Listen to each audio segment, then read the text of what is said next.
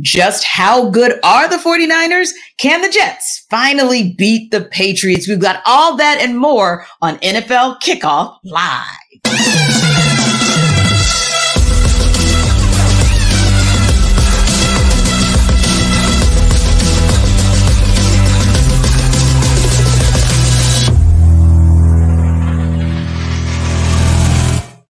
Welcome into NFL Kickoff Live. This will be the best 2 hours of football talk every single Friday. We'll go around the NFL, talk about every team and every game, and we'll get local insight you can't get anywhere but right here on Locked On. I am your host, Tanitra Batiste. Alongside me is Jarvis Davis and Kyle Krabs. Let's go straight to Thursday Night Football, where the Giants did their best to keep up, but sorry, just couldn't. The San Francisco 49ers remain perfect in 2023, beating the New York Giants in prime time 30-12 Thursday night. Hey, everybody, I'm Brian Peacock, host of Locked On 49ers. And Brock Purdy, San Francisco 49ers young quarterback, weathered a storm from New York Giants defensive coordinator Don Martindale. The Giants blitzed Brock Purdy on nearly 85% of his dropbacks, the highest percentage in the next-gen stats era. And Brock Purdy, despite some early hiccups, was up to the challenge and actually ended up with a career-high 310 passing yards in this one, 2 touchdowns, no interceptions, and it was playmaker Deebo Samuel, the du jour for the 49ers, who have no shortage of playmakers on offense. 6 catches, 129 yards, and a touchdown. Christian McCaffrey got into the end zone as well, as the 49ers rolled to a 30-12 win and are now in control in the NFC West and really just rolling 30 points for the third straight game in week 3. The New York Giants dropped the 30-12 decision to the San Francisco 49ers on Thursday Night Football, and any momentum that the Giants had found in the second half of last week's come-from-behind win over the Arizona Cardinals went out the window thanks to a sluggish showing by the offense. New York only managed 150 net yards in 20 minutes and 50 seconds of play versus the 49ers, who racked up 441 yards in just over 39 minutes. The Giants' defense wasn't much better. New York struggled to get off the field on third down, allowing 9 of 16 for a 56% conversion rate. The defense was also guilty of several missed tackles, including 4 on a third quarter 40-yard catch and run by receiver Deebo Samuel on a drive that ended in a 21-yard 49ers field goal that made it a 20-12 game at the time. The 1-2 New York Giants now have 11 days to figure things out before they have to next take the field. That will come on, of course, October 2nd, Monday Night Football at home against the Seattle Seahawks. You know, it was scary if you are a Giants fan to see what you saw last night. I don't know if 11 days is going to make a difference. If you're a 49ers fan, it was a good look, and the rest of the NFC should probably be afraid. Yeah, Tanitra, I think it's not surprising to find out that the Giants struggled offensively the way that they did without Saquon Barkley and Andrew Thomas, who, if we're being honest, are their 2 best players on that side of the football. But talk about an all-time tough draw to get San Francisco in San Francisco with that defense, with how good that they are playing. Doesn't seem to matter who's really calling the plays. San Francisco's talent foundation defensively is just so strong. And you saw Nick Bosa show up with that sack that nearly resulted in a safety, and Fred Warner's flying around, and Noah Hufanga flying from depth. Not the game to not have your 2 best players on the offensive side of the ball. And I think the Giants called the game accordingly. You know, you looked up and you're kind of hanging around there for a little bit, but I'm not surprised they didn't have the horses. And if you're looking for what difference can 11 days make, maybe you get those guys back. And Saquon Barkley, he shared in the pregame show, I believe he shared it with Taylor Rooks, that he actually does have a high ankle sprain. So that is some cause for concern about what availability he's going to have. But that's what I'm looking to if I'm a Giants fan, saying, okay, we got to get this thing right. Let's get these best players on the field. I know our producer certainly hopes so, Kyle, but Jarvis, what did you see last night in terms of just the dominance that we saw from the 49ers versus, say, the Giants, who looked to stop that domination for a moment in time, and then they just couldn't? I think, Brock Purdy, was the way he was able to get rid of the football. I was just I was very impressed by that because, we talked about, on a previous show about how am I a believer in Brock Purdy? I'm not saying I'm a believer, but I understand. I understand why San Francisco had so much conviction about him. I understand why they went ahead and moved on from Trey Lance and kind of took the brunt of the criticism that wasn't as great as we thought it would be. But so I think that Brock Purdy, even though Wink Martindale was throwing everything under the sun at him, as far as from a pressure standpoint, he was just exactly he knew exactly where he was going with the football. As soon as that ball was snapped, it's almost like it was predetermined because he gets that offense. He understands that offense. And obviously Kyle Shanahan is putting him in a great position to be able to make those plays. Kyle, did you see something in San Fran that made you think not just NFC, but that they're maybe one of the top 3 teams in the league overall? Yeah, I definitely think from a talent perspective, and look, San Francisco didn't have Brandon Ayuk in this game either. So, you talk about talent that's not on the field offensively. San Francisco had their fair share too. And I'm glad Jarvis mentioned, how Brock Purdy played the game, because I do think they called that game for San Francisco. And this is where Kyle Shanahan's great. And this is why I do think they're a top 3 team in the conference. Mm-hmm. They know what their players are. They play to their players' strengths. Brock Purdy came out kind of hot. He was missing some throws, and they dialed him back in. They called some screen passes. They got the ball easy into Deebo Samuel's hands with manufactured touches. They got it into Christian McCaffrey's hands with manufactured touches. And then next thing you know, Brock Purdy's throwing hot against pressure on a speed out in the end zone to Ronnie Bell for a touchdown. And it's that encapsulation of they put the bumpers on him when they need to, because he's still a young player. He only has 8 career starts. But then you see these flashes where it's like he gets the offense. And it doesn't always look pretty. It's not always perfect. But it's what we talked about last week, where you in a vacuum doesn't really matter so much as you amongst what your team is trying to achieve offensively. And I think the fact that Brock gets it with the offense does have me in a position to say, this is probably a top 2 team in the NFC conference. And then you look over at the other side of the fence. I do think right now this is a top 3 team. Now it's a marathon, but I'd put them in that stratosphere right now. Absolutely. Now, Jarvis, when something that Kyle made a good point about, when you look at the team in all fairness and you look at the game in all fairness, yes, the Giants didn't have Saquon Barkley, but 49ers didn't have Brandon Ayuk, and you look across the entire league, and there are some issues all the way around when it comes to injuries. We, of course, heard, I believe, I'll say the biggest injury, maybe because of how well they're playing as a team, would be Trevon Diggs with the Cowboys. But we're also looking at 2 rookie QBs and Anthony Richardson in concussion protocol, and now Bryce Young going down. So early in the season, so many injuries. Is that something that really has you kind of scratching your head and kind of wondering if that's really going to be one of the big factors in determining who ends up on top at the end of the season? I mean, I think it's always been like that. I just think that, being that all of these injuries are happening so early on, I feel like, it's a little bit overstated, I believe. But I think just as to a reason why, here's my scenario. How about the fact that they don't play real football until game 1? They barely hit in practice, if at all. And then a lot of teams, or even down here in Atlanta, Arthur Smith, played the starting offense for 17 plays.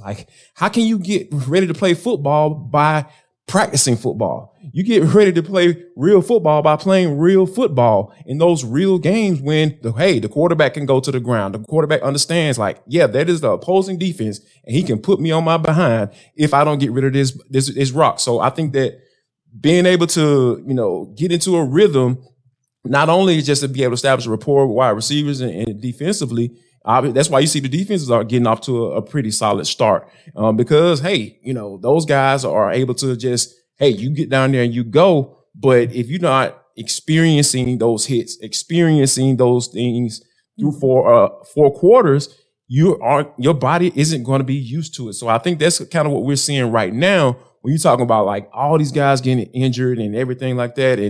And so many guys are having to step in and like a Bell, a late round draft pick out of Michigan. He has to come and step in and be that guy, because guess what?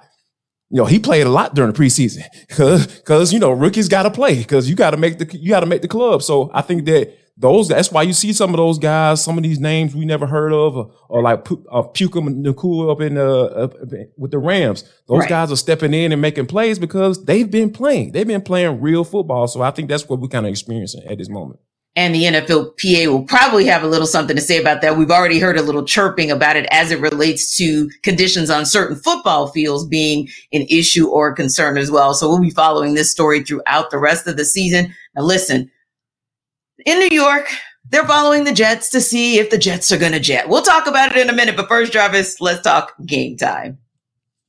All right, folks, y'all listen up. I'll tell you about some game time, man. You talking about all that planning and stuff. Your wife trying to say, hey, we need to plan 2 weeks ahead so we can go to the game and get some tickets.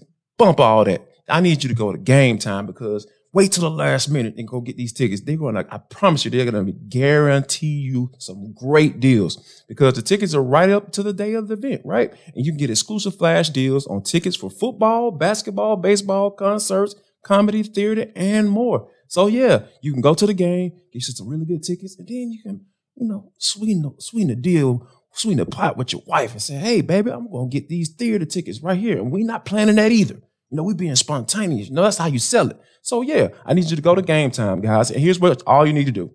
Download the Game Time app, create an account, use the code LOCKEDONNFL for $20 off your first purchase. Yes, you heard that correctly. $20 off your first purchase. Terms apply. Again, create an account and redeem code LOCKEDONNFL for $20 off. Go ahead and download that Game Time app today. Be spontaneous. Get some cool points with your wife or your spouse or however you get down and get those last minute tickets. Lowest price guaranteed. Now, Jarvis and Kyle, do you remember what you were doing on December 27, 2015? I know I don't, but Jets fans probably do because that's the last time the New York Jets beat the New England Patriots. Jets, of course, don't have Aaron Rodgers, but do they have enough to finally beat their division rivals? Well, John Butchko from Locked On Jets and Mike Dabate from Locked On Patriots break down if they see the streak ending this week.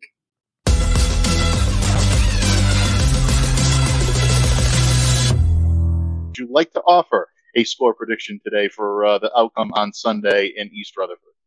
Well, maybe this is wishful thinking. Maybe this is me being a homer, although I did pick against the Jets last weekend. I picked for a closer game than they got, but I do think the Jets will win this game. I think that they'll finally break this long losing streak that they have against the Patriots. I like the way this defense is going to respond. I think that this defense is kind of built to contain the New England offense. I think that, as Sauce Gardner said, this is not necessarily the most explosive offense in the league. They're very well coached. They execute at a high level.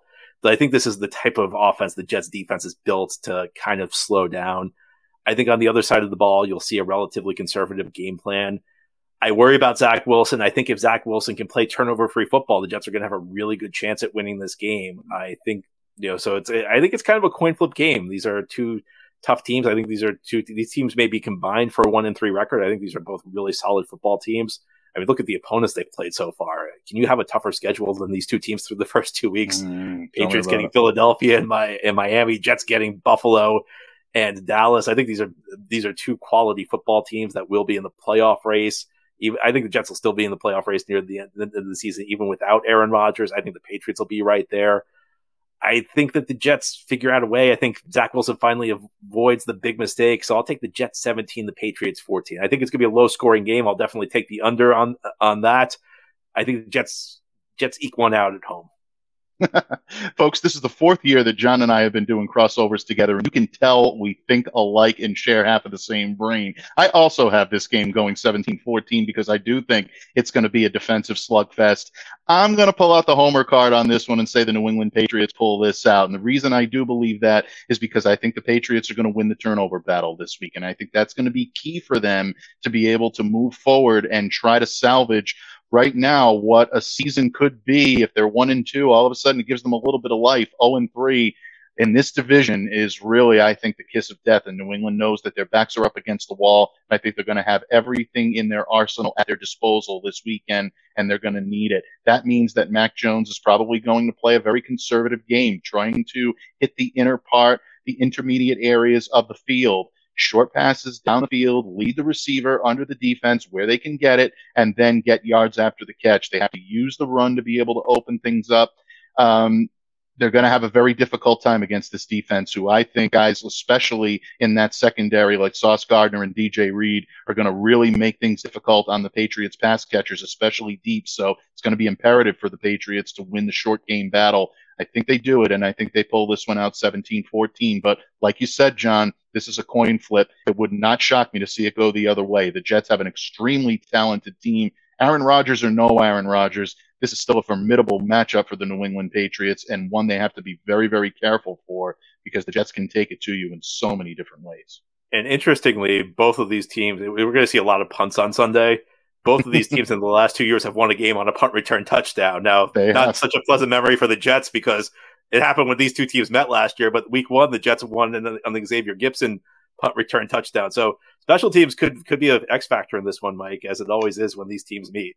Absolutely. Just ask Brendan Schooler how important special teams were. The only reason why Patriots fans have any smiles this week is because of that move around the edge to be able to block Jason Sanders' field goal attempt last week. The Patriots always have a wrinkle up their sleeve when it comes to special teams, and the Jets are very well coached in that area as well. Great X factor, John.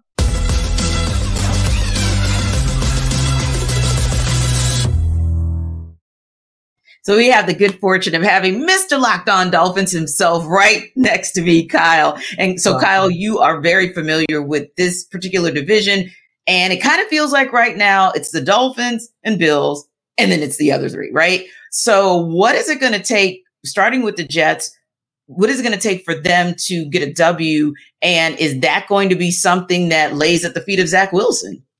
I just need 1 minute, if you don't mind, to fully bask in Mike of Locked On Patriots talking about, as the Patriots, a consolation prize of smiling over a blocked field goal in a loss. What a time to be alive. Wow. But I digress. Denitra, your question was about the New York Jets and their ability to win the football game. Zach Wilson needs to not do the things that Zach Wilson has done pretty much any opportunity he's had since he came into the NFL. So I know the optimism was, well, Nathaniel Hackett and Aaron Rodgers, and they've remade and fixed Zach Wilson. Why watch Zach Wilson go 12 of 27 and throw 3 picks last week? So at the end of the day, the New England Patriots play a very specific brand of football, which is we are close to the vest and we will let you beat yourself. The Jets can't beat themselves. So can you run the ball? What's the status of Dwayne Brown at left tackle? We don't know right now. You need to run the ball. You need to be able to give the ball to what you paid Dalvin Cook to come here to do, what you drafted Breece Hall to come here to do. You guys have to run the football and turn this into a grinded out game, because I do think the Jets have better defensive talent. The Patriots are really banged up in the secondary coming out of that week 2 game against Miami. I think if you're able to run the ball, the Jets have better healthy and available defensive personnel.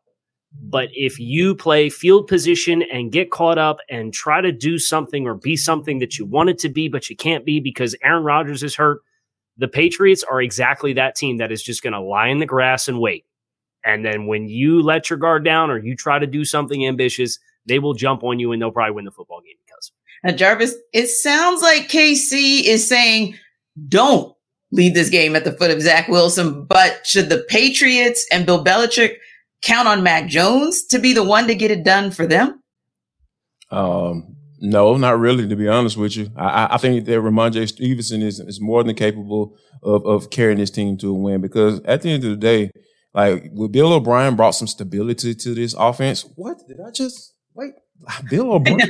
Bill O'Brien and did I just say that? Yes. Like, how does that go together in the sense? But I think that given what they were dealing with last year, and I ain't going to even mention the coach's name, we already know who we're talking about.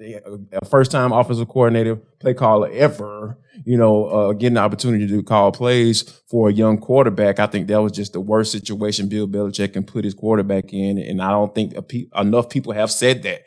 And just from a from a general manager standpoint. So I think that, this game is going to be a grinded out. I wholeheartedly agree with Casey. This is going to be a grinded out, pounded out game. And I wouldn't be surprised if they don't combine for more than 30 points in this game, because this is going to be something that, the Jets, Robert Saleh, he understands who Zach Wilson is. He's going to make sure that Nathaniel Hackett doesn't put this game in the hands of Zach Wilson. And I know for a fact that Bill Belichick is not going to put this game in Mac Jones's hands, and he's not going to allow Bill O'Brien to do that either. So I think this is going to be something that it might be a game-winning punt returns that actually who gets the dub in this one. Indeed. Now you're looking at not putting either one of those teams and getting a W at the feet of those quarterbacks, but other than last week and the week before, anytime anyone would have said put the game on the line and give the ball to Joe Burrow, everyone would have said that's a dub for the Bengals, right? But this season, it has been a struggle for Joe Burrow that is really a head scratcher, if you will. And so that's one of those teams, how we talk about teams that are 2-0 going into week 3, and they're a little bit surprising. Well, the Bengals are a surprise going 0-2. Granted, they played the Browns, and the Browns kind of smoked them. That was questionable. The Ravens, that's always going to be a back and forth for that AFC North. And now they've got the Rams, which might be an opportunity for Joe Burrow to kind of get back on track. But will this be the time where we end up seeing Joe Cool come back to his Joe Cool self? Well, I guess what's tough is he re-aggravated the calf. If we didn't have to deal with that re-aggravation, I'm looking at this game and I'm feeling, really good. You might get a lot of points in this game, but I would expect the Bengals to outscore the Rams just based off of that depth chart right now is Aaron Donald and Ernest Jones and a bunch of first and second year guys, right? Like they got a ton of young guys on that depth chart, and some of them are playing really well, but they're still inexperienced versus the chemistry that you would expect Cincinnati to have. But JD talked about in the first segment, Bengals, Joe Burrow didn't play. He didn't play the entire preseason. He missed almost all training camp with the calf strain, had to get carted off. We were all freaking out about that. Yeah. And I think it's just another testament to that. And you feel for Joe because he had appendicitis one year in the preseason. And it's just always been something for Joe coming into a year. So I don't think that we're necessarily in uncharted waters with a timing, chemistry, ball placement, not a lot of exotic scheme, but really just we're going to bank on our chemistry with quarterback and wide receivers, getting that reignited, and that's how we beat you. That's usually what they do, and not having the time. I'm not surprised with that, but is Joe Burrow going to play? What are the Bengals signed Reed Sinnett as a potential backup quarterback if Joe Burrow can't go. And, as I'm sitting here really trying to wrap my head around that, if Joe Burrow doesn't play, I can't pick the Bengals to win the game. You really can't. You really can't, because DeMar Chase and T. Higgins really, they don't have that chemistry with whether it's whomever it is, a guy not named Joe Burrow, right? Could be Jake Browning as well, I think is on their depth chart. But here's one of those situations where normally we would not say that it's going to be Joe Mixon. We wouldn't say that it's going to be the run game that's actually going to save the Bengals. But in this case, Jarvis, I feel like Joe Mixon in that run game, they're going to have to really step up and do some things, because you're not going to be able to count on, definitely if Joe Burrow doesn't go, you're not going to be able to count on somebody that just walked into the practice room a couple days ago and is just now starting to catch up on schemes through films, etc. And the Bengals are going to need that defense to step up. Yeah, and I think it starts with running the football, right? Because that offense didn't get going, early on until they started giving the rock to Joe Mixon, whether it be passing to him out of the backfield or just handing it off to him. Because Joe Mixon is a very good running back. So I think that, I get all the pretty weapons all on the outside, Jamar Chase and T. Higgins and Tyler Boyd. You brought in Irv Smith at tight end. Yeah, that's all cute. That's real cute. But at the end of the day, when things are slow, when things are not working out how you want to in the passing game, you can always count on that running game, especially when you have a guy of Joe Mixon's ilk back there waiting to put that ball in his hand. So I think that, if they are able to, whether or not Joe Burrow plays, they still need to make sure they are implementing Joe Mixon into this offense, because here's the thing. That is what's going to ease him into the season. Like Casey mentioned it. Like, you have those instances where he's always dealing with something coming into the year. How about handing that bad boy off? And he won't have to take that many hits, or give him to him in a play action, or give him to him some screen, give him some easy throws, get him going, and then you start going up top to your pretty guys outside on the outside of the those hash marks. So I think that, if they're able to get that running game popping off, I really feel like they'll have a chance. But if Joe Burrow doesn't play like everyone has said on this show, yeah, I don't know what that offense is going to look like. No clue whatsoever. Sounds like we don't know. Can I jump in real quick? Yeah. So here's my concern with getting the running game going for Cincinnati. And I agree with you, JD. They're in 11 personnel 90% of the time on first down. They're in the shotgun 97% of the time through their first 2 games on first down.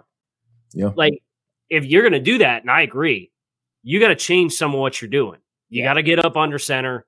You got to get some heavier personnel out there so that you can create gaps in space. Because if you're going to go spread 11 personnel and you're going to have on one side of the formation, it's just a split out slot wide receiver, you're not putting any structural stress on the defense.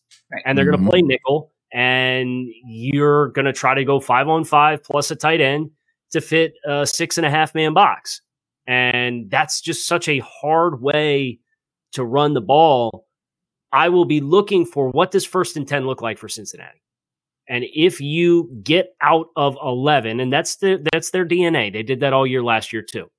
But if you're going to get this thing going and you're going to be a little bit more balanced, you have to change something with how you are putting personnel out on the field. Yeah. Well, it sounds like on Locked On NFL Kickoff Live, we are not so much buying what's going to happen with the Bengals, whether or not they're finally going to get in the win column this coming week, but we'll tell you what we will buy and why right after Jarvis tells us about Prize Picks. Hey guys, Jarvis Davis here for Prize Picks.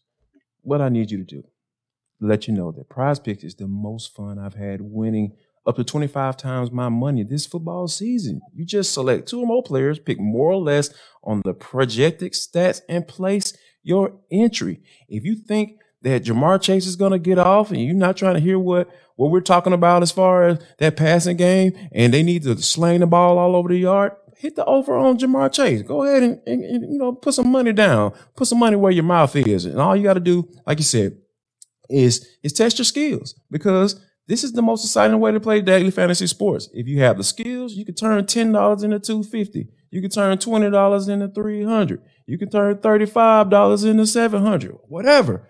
Just go to prizepicks.com. Here's what I want you to do. How do I play, Jarvis? Calm down. I got you, man. Come on, I got you. It's your boy. Go to prizepicks.com/LockedOnNFL and use code LockedOnNFL for a first deposit match up to $100. Yes, you heard that correctly.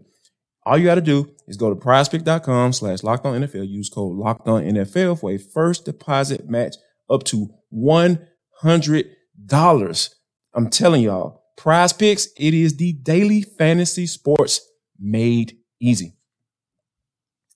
Well, you know what is not so easy at this point in the football season is to figure out who we actually believe in and we think, hey, that's a good team that's starting out of the gates playing good, or a team that maybe they're a head scratcher because we thought they were going to be good, but they're looking pretty bad. So it's kind of one of those where we've got to figure it out. It's hard to tell. The NFC South is a great example of hard to tell, because who thought we were going to be talking about 3-2-0 teams at this juncture? And then, of course, you got the NFC East with the same. So, Kyle, I mean, when you look at the NFC East and you see that the Cowboys and the Commanders and the Eagles are all 2-0, which one of those teams are 2, or maybe all 3 that you say, I think they're actually all really good?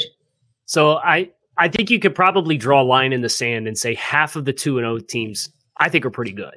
And then I think there's the other side of the line in the sand is teams that you look at and ask yourselves, okay, well, who have you played? And you look at Washington and they eked out a win that they had to come back from behind or needed a defensive touchdown to beat the Arizona Cardinals, who are widely considered the worst team in the league, and needed a stopped 2-point conversion with the defensive pass interference while also coming back down from 18 points in the first half to beat the Denver Broncos.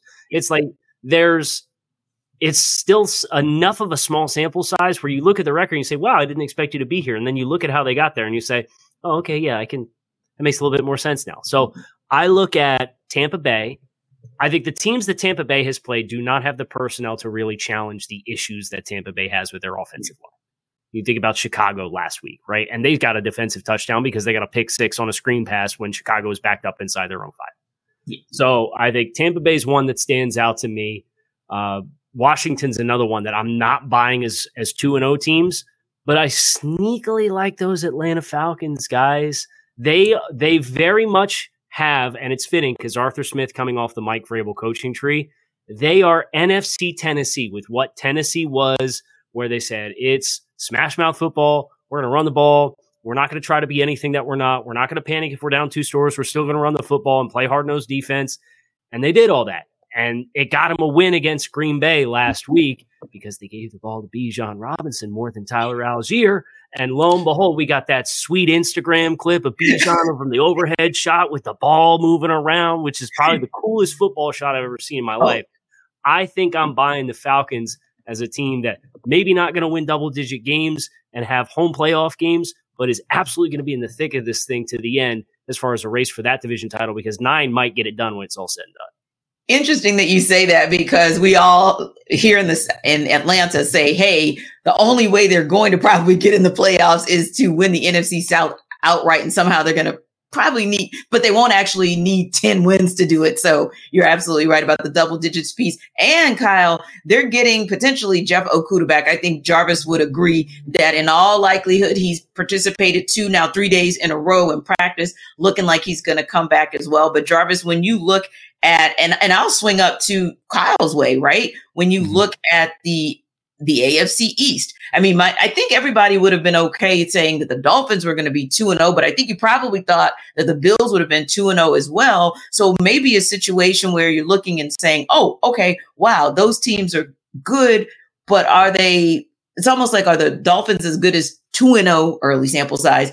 And are the Bills as bad as 1-1, if you will? Or what are some of the teams that you're looking out there and saying, really good, really bad, or maybe worse than we actually think they are? I'm gonna start with Kyle's team. They are 2-0. Like, as long as Tua stays healthy, I am buying the Dolphins all the way. When you're talking about what they're able to do with their offense with Jalen Waddle and Tyreek Hill and the burners that they are, and being able, and Mike McDaniel, the mad scientist calling plays down there, coming off that Kyle Shanahan coaching tree. Like, I won't put him on Kyle Shanahan's play calling capabilities, but he's dang close. He's doggone close, Kyle. Yeah. So I'm buying them. I'm buying the Miami Dolphins all the way, and I'm gonna push back on the Washington Commanders. Hear me out, Kyle. They finally have a guy who knows what he's doing when it comes to coaching quarterbacks, cultivating quarterbacks. Eric Bieniemy is finally going to get his just due this year, as far as from a play caller standpoint, because a lot of people don't want to give him credit because Andy Reid, he has the big old sheet, and Big Red out there just calling plays and doing his thing. And I kind of get that, but I think he went to Washington Commanders specifically to prove that, hey, I know what I'm doing when he calls plays. And I feel like he's putting Sam Howell in a good position to be able to do that. And also to go along with that, we talk about the surrounding talent. We talk about the San Francisco 49ers and how Brock Purdy has all that talent on offense. And they have a bevy of talent on the defensive side of the football as well. Commanders got that too. It's specifically up front. Montez Sweat and Deron Payne. Deron Payne is out here just mauling folks. He's just having an amazing season. It's funny how cats continue to play once they get that fat check. And he is just out there like, yes, I am worth every penny. So, yeah, I think that when you have a team that has been so inept at that offensive position, on the offensive side of the football, and you have a defensive-minded head coach, I think that Eric Bieniemy is going to get his shine on this year, and I think you're starting to see the benefit of that all early on in the season. I think Eric's biggest test, and I agree with you, I think he's done an awesome job from a scheme perspective, is the personnel up front on the offensive line, where Andrew Wiley was kind of the big acquisition to play right tackle for them. And you look at some of the personnel, whether it's Charles Leno at tackle, or they had the upheaval at guard, and it's Cosme and Sadiq Charles and Nick Gates at center. We're going to find out in the next 2 weeks because they play the Bills and then they play the Philadelphia Eagles. Agreed. So that for me is if Washington can pass the test and block up front the next 2 weeks and allow the scheme and the plays to develop for Sam Howell to execute it, then I think even if they lose both games, I could come back in 2 weeks and say, hey, they blocked them up better up front than I thought they would. They were able to put points on the board. I think I'm buying this team long term. But I just look at that. It's that age-old question of like, can you coach around the limitation on the offensive line, which is how I perceive them right now based off of what we have off the sample size. Because you look at Arizona and you look at Denver and you don't really see the disruptors that potentially could derail a game plan. Indeed. So I think we all agree on what we think about those 2-0 teams, but let's switch it up to 0-2 teams. The Los Angeles Chargers, 0-2. They're traveling to face another 0-2 team in the Minnesota Vikings. The Chargers are the 1.5 point underdogs in that one. So here's David Drogmeyer to sell you why the Chargers will cover that spread. The Chargers have had a really tough start to their 2023 season, obviously starting 0-2. But they are a desperate football team, and they are going to get back into the win column this Sunday, and they will cover the FanDuel spread of 1.5, and here is how they are going to do it. The Minnesota Vikings, they're a one-dimensional offense. They do not run the football. So that means you got to allocate all your resources to stopping the pass and stopping that very lethal threat of Justin Jefferson. Justin Jefferson is on an absolute tear, and so the Chargers need to make sure they know where he is at all times. I believe they will allocate those resources to stop him. I believe they will have a safety hanging over the top. I want the Chargers to double team him every single chance that they get. Remove Justin Jefferson from the game plan, force anyone else on that Minnesota offense to beat you. And then as far as the Chargers on offense, the game plan, it's very simple. It's run the ball. The Philadelphia Eagles just ran all over the Minnesota Vikings to the tune of 259 rushing yards on 48 carries. They were very dedicated to running the ball, but they also were able to set up some shot plays and hit the Minnesota Vikings over the top for a couple of big, deep plays. The Chargers need that. They need more explosive plays. I think the running game is going to be able to allow them to draw the defense in and allow the Chargers with Justin Herbert and Mike Williams and Keenan Allen to hit the Vikings over the top and dial up some of those deep shots. I think that's very important, and I do believe that's going to happen in this game, and those are going to be the reasons why I believe the Chargers are going to cover the spread, and they are going to beat the Minnesota Vikings on Sunday to improve to 1-2 on the season. But for more on this game and for more on the Chargers, please check out the Locked On Chargers podcast, your team every day. You guys buying the Chargers in this one? I am.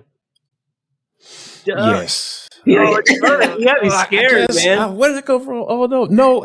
Here's the thing, man. Like I really feel like this is a must-win game. Now, I'm not trying to be dramatic and everything. For both Jarvis or I think it's a must-win for the Chargers, for sure. Okay. Because Brandon Staley has to be on the hot seat. Because you talk about the weapons, Justin Herbert, everybody can probably potentially agree that it's a generational quarterback, right? And then you have the weapons on the outside with Mike Williams and Keenan Allen. And, they're able to put up points, but Brandon Staley is a defensive-minded head coach, and that defense just hasn't been anything worth speaking of. And I really see this game turning into a shootout because we all know when the Minnesota Vikings just traded for Cam Akers, and now they try to see the value of a running back or having a capable running back. Now that's okay. Now you're trying to do that. Now you understand, and by letting Dalvin Cook and cutting down Cook. So I think that all of those things are factors that I really feel like when you're in a situation where you have all this talent and everybody always says, hey, if I'm starting a team today. That position is going to be QB, and the Chargers have a quarterback. They have a guy that is more than capable than winning some games for them, but they just haven't been able to figure it out. It's just been so weird with this team, and I think Brandon Staley is going to ultimately fall on the sword for it. And Casey, I thought that was interesting as well, where we're talking about the Chargers, right? And we're talking about the fact that we all agree we think that's the team that is in a must-win situation. We think that's the team that's going to get it done. But David didn't really talk a lot about Justin Herbert as being the catalyst for the Chargers getting it done. I thought that was interesting. Yeah, especially because I look over at the other side of the ball with Minnesota and what they have in the secondary. They don't have a lot of talent there. And Brian Flores likes to play a lot of high pressure. And you saw that against Philadelphia, where they're mugging linebackers up in gaps. They got 6 guys on the line of scrimmage. And then you're trying to play one-on-one down the field with A.J. Brown and Devonta Smith, and you just don't have the guys in the secondary to do that at a very high level. So while it disrupted Philadelphia at first, Philadelphia eventually said, okay, we're going to come out in 12, and we're going to run the ball down your throat. And they didn't change what they were doing defensively. So if I'm the Chargers coming into this game, yes, I want to be balanced because I don't want Brian Flores to be able to tee off on me with their pressure schemes. But I am looking to really take advantage of the matchups of who's covering Mike Williams. And if you double Mike Williams, I got Keenan Allen. Okay. Yes. And then if you're doubling both those guys, then I'm going to run the ball. And I'll run it right down your throat like Philadelphia did because they've got the offensive line to do it, even if Austin Eckler doesn't play. I know he's dealing with an ankle injury. Right. I think there's enough talent disparity on the outside for the Chargers when they have the ball that there's no way Minnesota should be right with consistency for 60 minutes. Now, I think there's another game that we can talk about that, again, we'll probably all agree on who's going to win, but the spread is interesting. The Chicago Bears are 13.5-point underdogs to the Kansas City Chiefs heading to Arrowhead this weekend. And here's Lauren Cox of Locked On Bears to sell you why the Bears will cover the 2-touchdown spread. The Chicago Bears can cover a double-digit spread against the Kansas City Chiefs if Travis Kelce gets his heart broken by Taylor Swift and is no longer able to go out there and play hard for this Kansas City Chiefs offense. No, but it does feel like it would take something extraordinary for the Bears to be able to even cover, let alone try and pull off an upset victory in this game against the Chiefs, clearly outmatched by one of the Super Bowl defending champion here on the other sideline. But I do think realistically here, the Bears can do this if all the adversity they've dealt with this week, losing their defensive coordinator, some media drama with Fields and the offensive coaching staff, a left tackle going on injured reserve, if all of that can bring the team together and not drive them apart. Certainly, it's easier said than done, but if they can band together throughout this and kind of look themselves in the mirror and find ways to turn a few things around and shake off some of the sloppiness that they've had through the first couple of weeks of the season, there's a formula here where they can start to get something going here. The Chiefs aren't as dominant as they've been in years past so far. They've been sloppy. They've made their own mistakes. And if the Bears can get some of those mistakes from the Chiefs to help them out, lift them up, and the Bears can stop shooting themselves in the foot with penalties and silly mistakes, players running the wrong routes, turnovers, all of a sudden you can start to put together a little bit of hope here. And that's what Bears fans have certainly been holding on to here. So yeah, if the Chiefs offense can stumble a bit more and the Bears can find a way to sort of revamp their offense and attack a Chiefs defense that's been really, really solid this season, that's their path towards covering a spread in what otherwise is going to be a very difficult game where a lot of Chicago Bears fans are bracing for a blowout. Unfortunately, I think, Casey, it's 13.5 points, but Chiefs will cover that. The spread, the Bears will cover the spread. I'm not sure that the Bears will cover the spread. I'm going to be You honest. don't think so? Okay. There is not a worse unit for unit mismatch than Kansas City with a top 5 offensive line against Chicago's defensive front. Chicago they have 189 rushing yards through 2 games with Justin Fields at quarterback.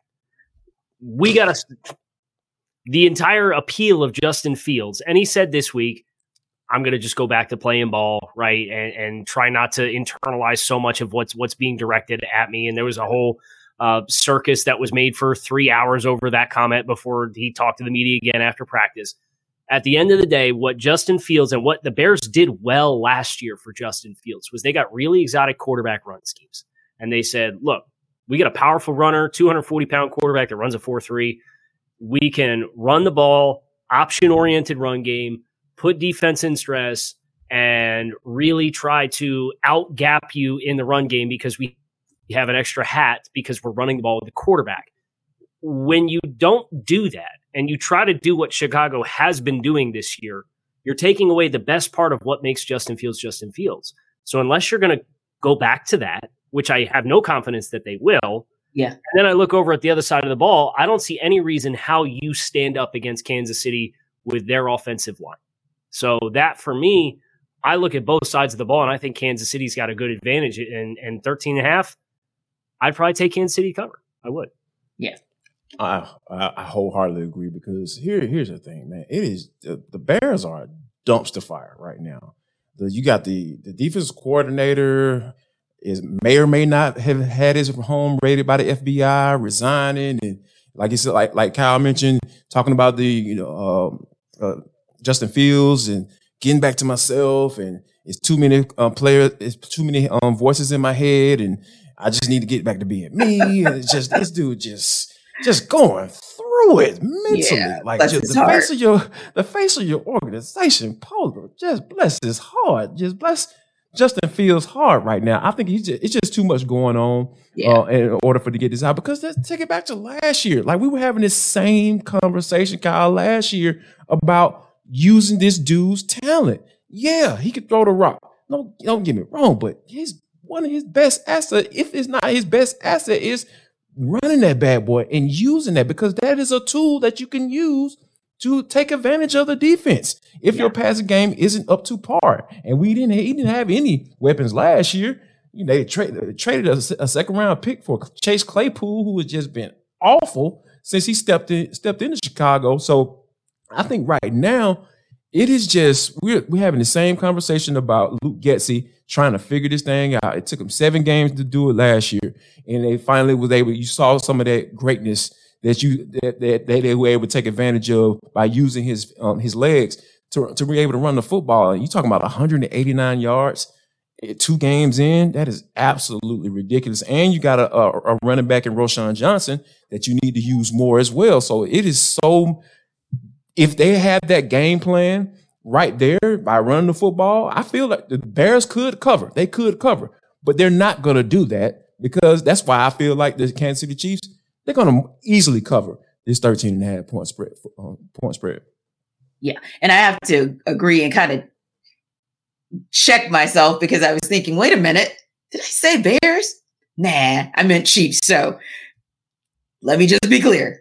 I think that the Chiefs are going to be just fine covering that spread. It'll be interesting to see, though, how this goes down, because, I think even more so than covering the spread, it's what's going on internally with the Bears, and whether or not how they're going to make it through this entire season is a bigger deal for them. Now, you look at the Denver Broncos, another 0-2 team, and not so much internal issues. It's almost like they just can't get it done and close out at the end of the games. They're headed to South Florida, so they're going to have a serious test with Kyle's team, the Miami Dolphins. The Broncos are 6.5-point underdogs.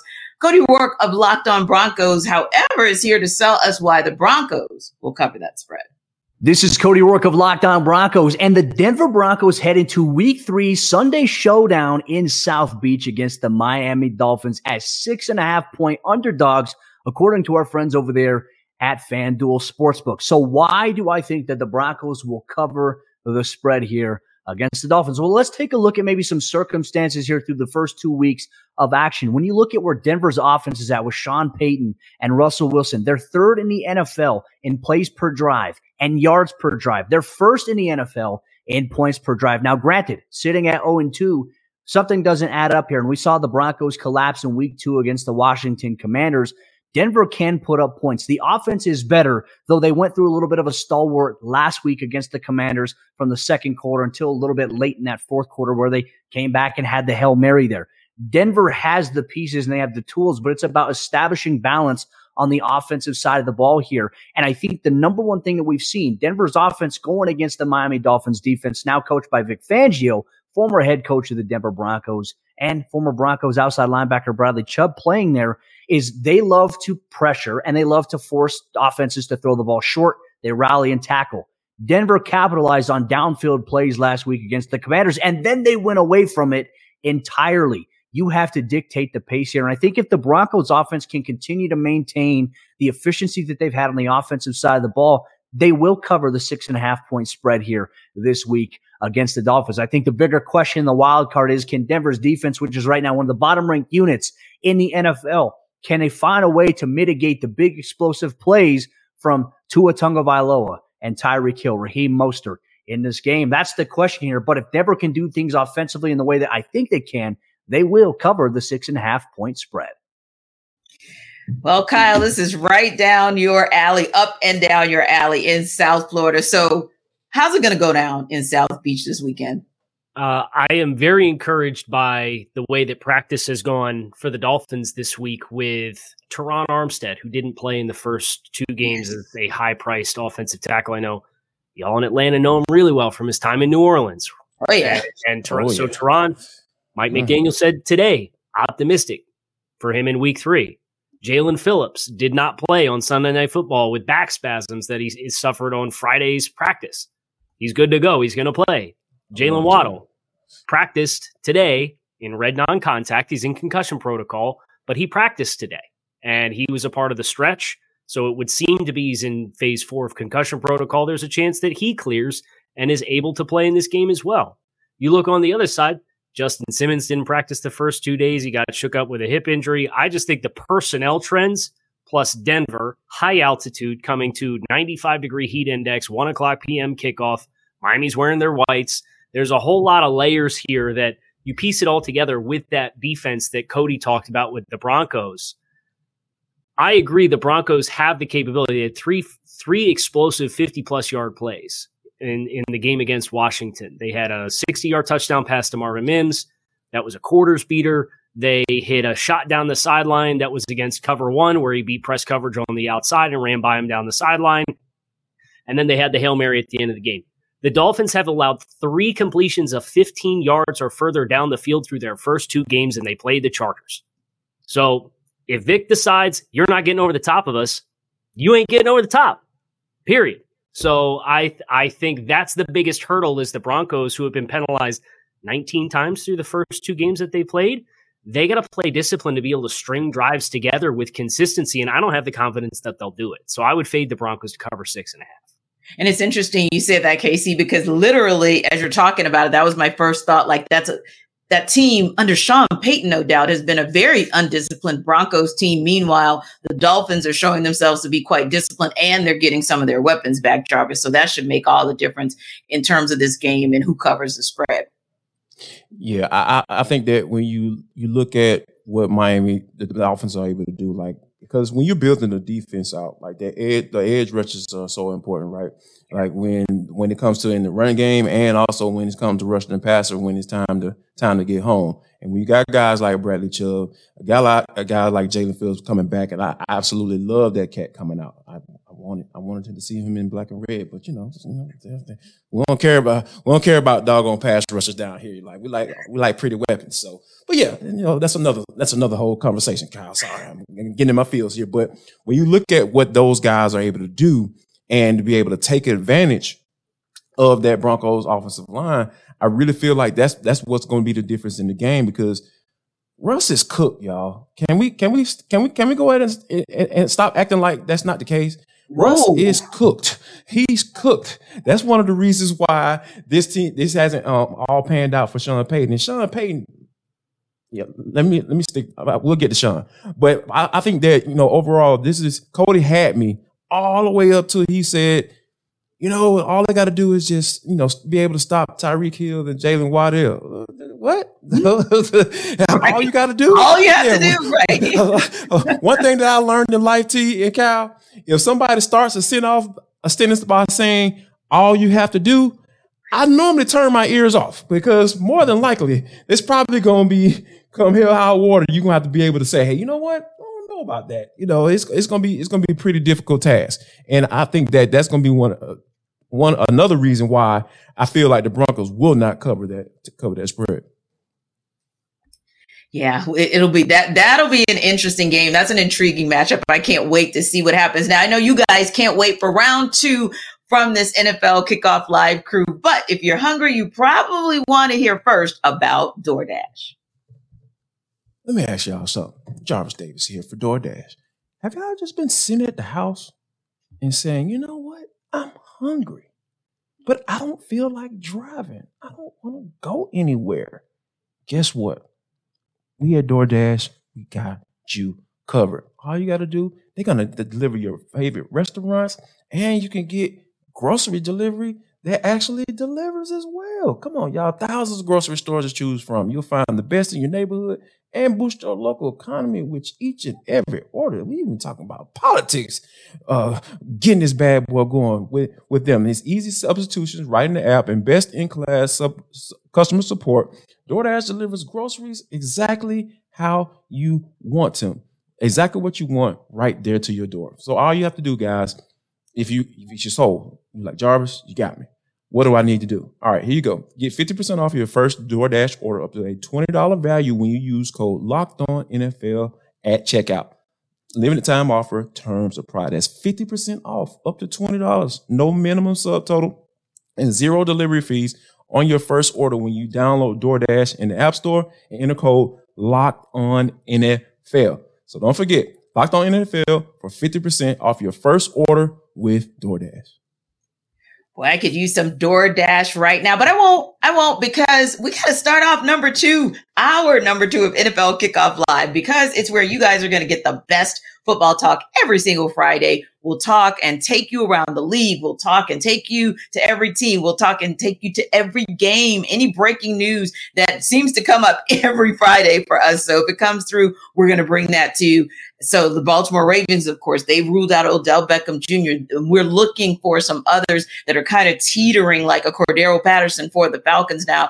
Just a few minutes ago, right here on Locked On, that's the kind of thing you're going to hear from us. Moments ago, we heard this, then you'll hear from us as well. So I'm Tanitra Batiste, still got my guys, Kyle Krabs and Jarvis Davis right here to bring you all the tea. Now, I'm going to give you guys a couple of team names, and I know that nobody said these were the teams that were going to be 2-0 heading into week 3. At least not all these teams, right?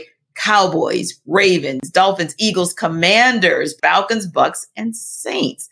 Now, we talked a little bit about some of these teams before, but when you bring that group together as the teams that have 2-0 records, there are a couple of those teams that do not belong in the conversation. Kind of like one of these things is doing its own thing back in the Sesame Street days. Which teams actually don't belong in the conversation of good teams who are 2-0? Let's start in the NFC South. How about the New Orleans Saints? Absolutely. Oh my! Shots fired at Ross Jackson. They do not deserve to be in this conversation because guess what? Derek Carr is a loser. 65-79 as a starter in the NFL. He's a okay quarterback, and he came with all this hoopla saying, "Oh, Derek Carr is going to come save the day." No, yeah, like that game against the Carolina Panthers last week, absolute snooze fest. It took them so long to get that offense going, and we know what the Falcons did to the Carolina Panthers. Carolina Panthers probably going to have the number 1 overall pick, and it's probably it's going to Chicago. So yeah, there you go. That's what the Carolina Panthers are. They are the worst team in the NFC South, and you sat there for a good 2.5 quarters and said, you know what? Hey, we're trying to figure this bad boy out. And guess what? Who's the head coach? Dennis Allen. Don't trust him. I don't trust him. Yes, I love Cameron Jordan. One of my secret favorite players ever to play. The dude is an excellent pass rusher. He's making a fair case to get into the Hall of Fame, but he's up there in age, and that defense matches that, right? Like that the defense is getting up there. DeMario Davis doesn't have that many years left, so I'm not trusting the New Orleans Saints right now. That is a team that I feel like does not belong in that conversation as one of the better teams in the NFL. Well, Kyle, Jarvis chose violence on the Saints. Who are you going to choose violence towards that does not belong in that conversation? Move over, JD. I'm getting in the car with you. Let's talk about the Saints here for a second. I got some numbers for you. No, I do think this team in the grand scheme playing in this division with this defense is probably top 5 defense in football. Okay. So I think they will, kind of like Atlanta, they're going to be in the conversation, but do you trust them to run away with it? Here's some numbers for you. 36 points scored against Tennessee and Carolina defenses. That is 25th in scoring offense through the first 2 weeks. They have 1 passing touchdown through the first 2 weeks. That's 29th in the NFL. They averaged 3.4 yards per rush. I know they got some running backs that are banged up, but the offensive production has not been there. That 3.4 is 24th in the NFL. And then you get into the red zone offense. They're 29th in touchdown percentage, getting into the red zone, 3 of 8. Small sample size, but like the switch has to flip. And until it does, I look at New Orleans and it's like your margin for error is going to be pretty small in any given week. And as Derek Carr showed you the last couple years, he's not immune to that game where he makes a couple mistakes and they snowball and they compound and it loses you a game that you shouldn't. So I take all that and then I look and say, okay, you're at Green Bay this week. Then you're home against the Bucs. They got a tough defense. And then you're at New England. And then you have 2 more road games in the next 3 weeks after that. You're going to spend a lot of time in the next month and a half on the road away from New Orleans. And the offense has to click. So that for me is where I'm watching New Orleans. And I'll be asking myself, how much am I ready to buy the team? Because right now I think there are some red flags and there's some red tape around how they've gotten to 2-0 that it can't be like that all year. Now we're talking about some defenses that are aging a little bit, right? And yeah, there's some young studs for the Bucs defense, but I do think they're kind of a defense that's up and down and aging as well. And I think for me, that might be the team. I kind of agree with you guys. Like the Saints surprised me a little bit as well, but I kind of think the Bucs surprised me as 2-0 too, because this is a team that many are saying they were going to be in a dogfight with the Arizona Cardinals for the number 1 pick for next year. Now, granted, not surprisingly, the guy who covers the Saints. Yes. Okay.